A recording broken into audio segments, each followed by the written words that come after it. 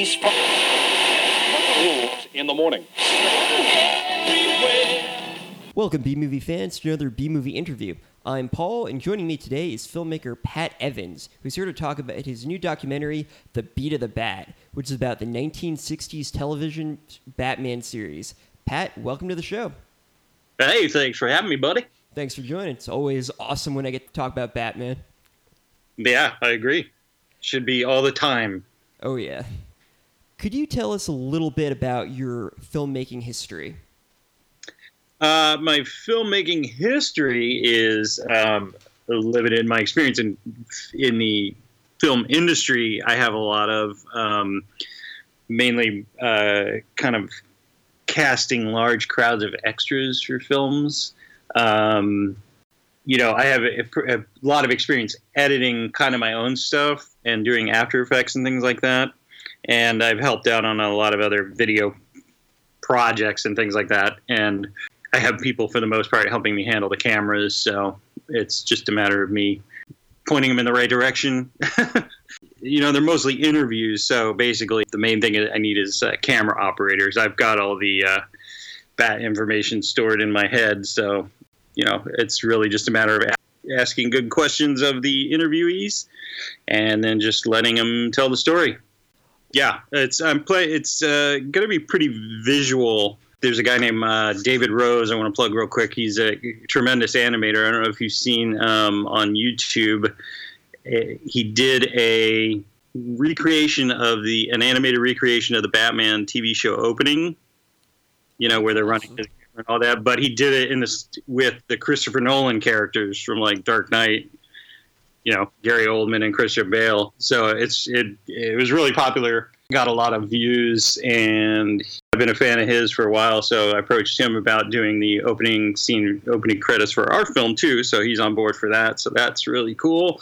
Additionally, I'm creating a lot of miniature props and things like that from the series to kind of add a visual punch to it, you know what I mean? So it's not just static talking heads and things like that, I'm trying to kind of capture the spirit of the TV show within the documentary, if that makes sense. You know what I mean? Oh, yeah, definitely. It sounds like a lot of fun. Did you say the guy's name was David Rose? Or David Rose, yeah, that's right. Happy familiar. Dragon Pictures is his YouTube channel.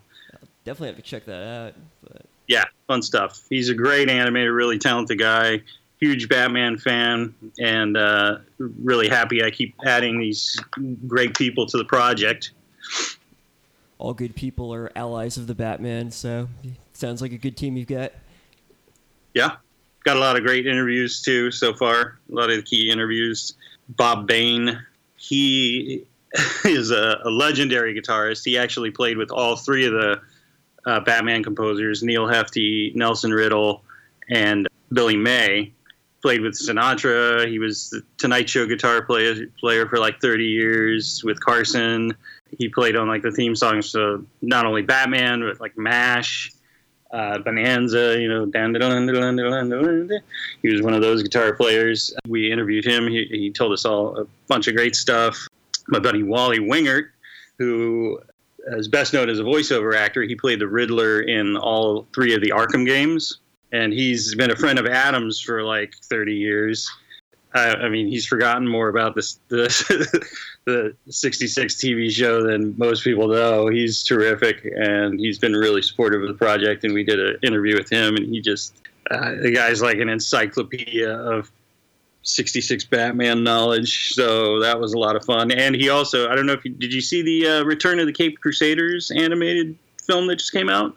No, I haven't seen that yet. I heard about it, but not too much. Yeah, it's great. Adam and Bert, it's set in the universe of the 66 show, and Adam and Bert came back and played Batman and Robin again, and Julie Newmar played Catwoman, and then Wally got to play the Frank Gorshin Riddler, which was really cool for a lifelong dream for him, because he got to be in a Batman show with Adam finally, and he was friends with Frank, so Frank was one of his heroes, so it was just a dream come true for him. And yeah, so the influence and obviously they carried forward the music the spirit of the music for the Return of the Cape Crusaders 2. They used the original Batman theme and then did their own like little variations on it and stuff, and did music, kind of modern music in the style of the show. So the influence of the show, musical influence of the show, is still being felt as well, which is really cool to see. That the Lego Batman movie too. Did you see that? Yeah, I loved that film. Saw that with my wife not long ago. It's really good. It's awesome, right? Oh yeah.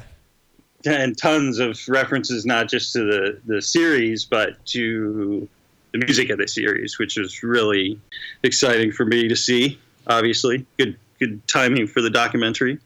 What first inspired you to make this documentary? Because it was the very first album I owned was Neil Hefti's Batman theme and 11 Hefti Bat songs. My preschool teacher gave it to me. I was a fan since I was like 4 years old, and that she had an old copy of it, and she knew I liked Batman, so she was like, "Hey, have this."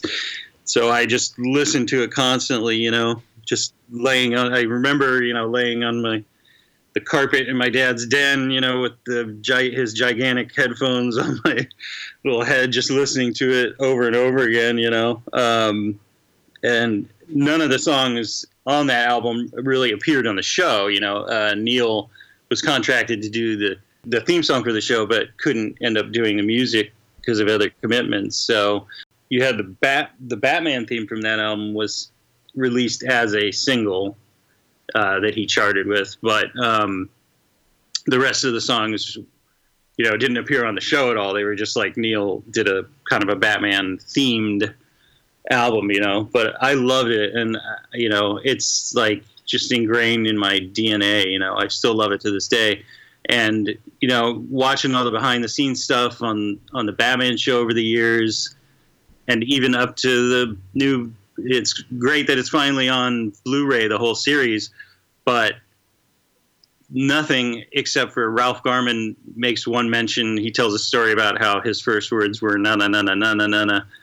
Other than that, nobody even mentions the music. And I was like, this is just criminal, because it is so much a part of the show, that people don't. I mean, when you can walk up to anybody anywhere in the world and go na na na na na na na, and have them instantly know what you're talking about, that's unbelievably powerful. I mean, that's just a global phenomenon, that's never been properly looked at. And the story of how they actually like scored the episodes for the show, and Nelson Riddle's villain themes that he did, and even the little transition, everybody knows that too, so.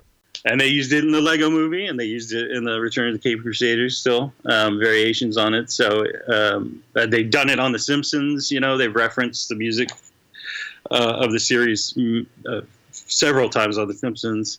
So, the cultural impact of it is there. It's just never been looked at and put into proper perspective. So. Definitely. Like you said, there's pretty much no one on the planet that doesn't know the theme song to the 1960s Batman. I mean, I'm a big fan of the animated series and all that, but and I can remember like every part of the opening. But as far as like the opening theme to the 1960s Batman, it's just so iconic. Like that is essentially what Batman is. Yeah, and it was the first musical identity that Batman ever had, so that's from, Batman history perspective, that's very important too, before that you just had like the black and white serials or whatever, and they had, some quickly written music for them, or stock music, it wasn't, they were very cheaply made, and the Batman theme in particular was definitely the first time the character had been given given a proper musical identity. Yeah, the Superman theme before that, which was pretty good and appropriate, or for the Max Fleischer cartoons, but neither one of those had the impact that the Batman theme did. That's for sure. What would you say is the most unique aspect of The Beat of the Bat? It covers a lot of ground, I'll tell you that. It's great because, you tell people, oh, yeah, I'm doing a documentary about the music of the Batman TV series, and they're like, oh, that sounds really, really cool. To tell the whole layout of it takes too long kind of to explain to people usually one-on-one, you know. It's like you kind of, because I've gone down some rabbit holes with this one. I mean, obviously there's so many versions of the theme. It was the most recorded version of the theme in 1966. It won the Grammy for Best Instrumental that year too as well. Then over the years, it's continued to be covered, you know, by like the Jam, the Smithereens, the Flaming Lips, you know, Brian Setzer, just tons of versions of it throughout the years. But then there's also the music of the series. So we tell the story of the musicians that played on the actual scoring sessions of Batman, and then the guy who edited did the sound editing for the film too also played a large role in that. Then you've got like the cast recordings, like the cast all did kind of, Burgess Meredith, Frank Gorshin, Adam West, and Burt Ward all did like released singles, you know, to capitalize on the Batman phenomenon. You know, then you had a bunch of quickie, just whole knockoff albums by different people that you wouldn't necessarily think of. Members of Sun Ra's band ended up like being the backing band on one of those like cheapy Batman themed albums that was rushed out at the time. Like, so I think if you're talking unique, I guess I would say like scope of it, maybe like the attempt to put all these, because there's a lot of this information is out there, you know, and you can certainly read and some excellent articles on it and things like that and interviews. Another guy that we have that is like critical interview and an early supporter of the project is John Burlingame, who wrote Television's Greatest Hits, which is like the definitive book on TV themes, you know, and TV music. And he's a professor at USC, and he's basically the nation's leading expert on film and television music. I mean, he's another walking encyclopedia. He's just, what a great guy. So he and I had a nice interview too and talked Batman music. It covers a lot of ground, but like I said, I'm also going to try and keep the spirit of the series in there, you know what I mean? With the visuals and things like that, and fun props, and, you know, just kind of that spirit, you know. Just I want that to be in the film, you know. It was my first Batman. It was, you know, it was what inspired me and eventually led me to this point. So, definitely. While making this documentary, have you learned anything about the music of Batman or the 1960s show that you weren't expecting? Like any, you don't have to give anything away, but just anything that really surprised you about like the making of the show or the score or anything like that? Oh yeah, for sure. Yeah, like I said, I keep going down rabbit holes, and you kind of have to know when to climb back out of some of them. You know what I mean? There's a lot of weird stuff, like I mentioned the cast recording that came out, and Burt Ward in particular, because he was sort of a teen idol. They were trying to capitalize on that, so they hustled him off to a recording studio to try and get him to lay down a few tracks they could release as a single, you know, and sell a lot of records. Unfortunately, and you know, Burt will tell you this himself, you know, he can't sing at all. So it was a disaster, but they tried to bring a producer in to sort of shepherd it and kind of, you know, make something out of it. And the person that they chose was a young Frank Zappa. Wow. So Frank Zappa ended up producing these really bizarre tracks with Burt. And the one that got released is called Boy Wonder, I Love You. You know, mostly because Burt couldn't sing very well, they had him just sort of speaking the lyrics over the music bed, and the lyrics were kind of culled from like some fan letters that Burt had gotten. So, you know, it was like, "Dear boy," Susie writes, "Dear boy," you know, it's like really, it's hypnotically bad. You know what I mean? Like, it's just like, what? How did this happen? You know, and so that's what I want to know with this. One of the questions I want to answer with this film is, you know, like, how did that exactly happen? You know. Now, of all the interviews you've had so far with this, or all the ones you've scheduled, do you have a favorite one? Like somebody you really wanted to talk to that was just you were really surprised to get to meet, or anything like that? Oh no, all of them. I couldn't yeah, I couldn't possibly say if it, I mean, I'm just blessed that all of them kind of saw what I'm doing and understood it and took a leap of faith on it. Like Wally may have been how I initially met Wally. Actually, it was something. Yeah, it may have been. I'd have to think back, and my brain doesn't think back that far that easily anymore. So, but I'm going to say it was Wally and I met because of this project, because it's actually started about 7 years ago. And yeah, I had the idea, and I approached another person I'll get to as Paul Hefty, who is Neil Hefty, who wrote the theme song Sun. He's been a supporter from day one. He was actually the first person I reached out to when I had this idea, because Neil had a pass on at that point, unfortunately. But I figured, if I can't get like family on board with it, there's no point. You know what I mean? So I reached out to Paul, and luckily he was very receptive and been a tremendous booster from day one. He's an executive producer on the film. And what happened was I started contacting people from that point, getting interviews lined up and stuff like that. And then my dad had a stroke. And then when they took him to the hospital, they found his cancer had come back. So unfortunately, he passed away not too long after that.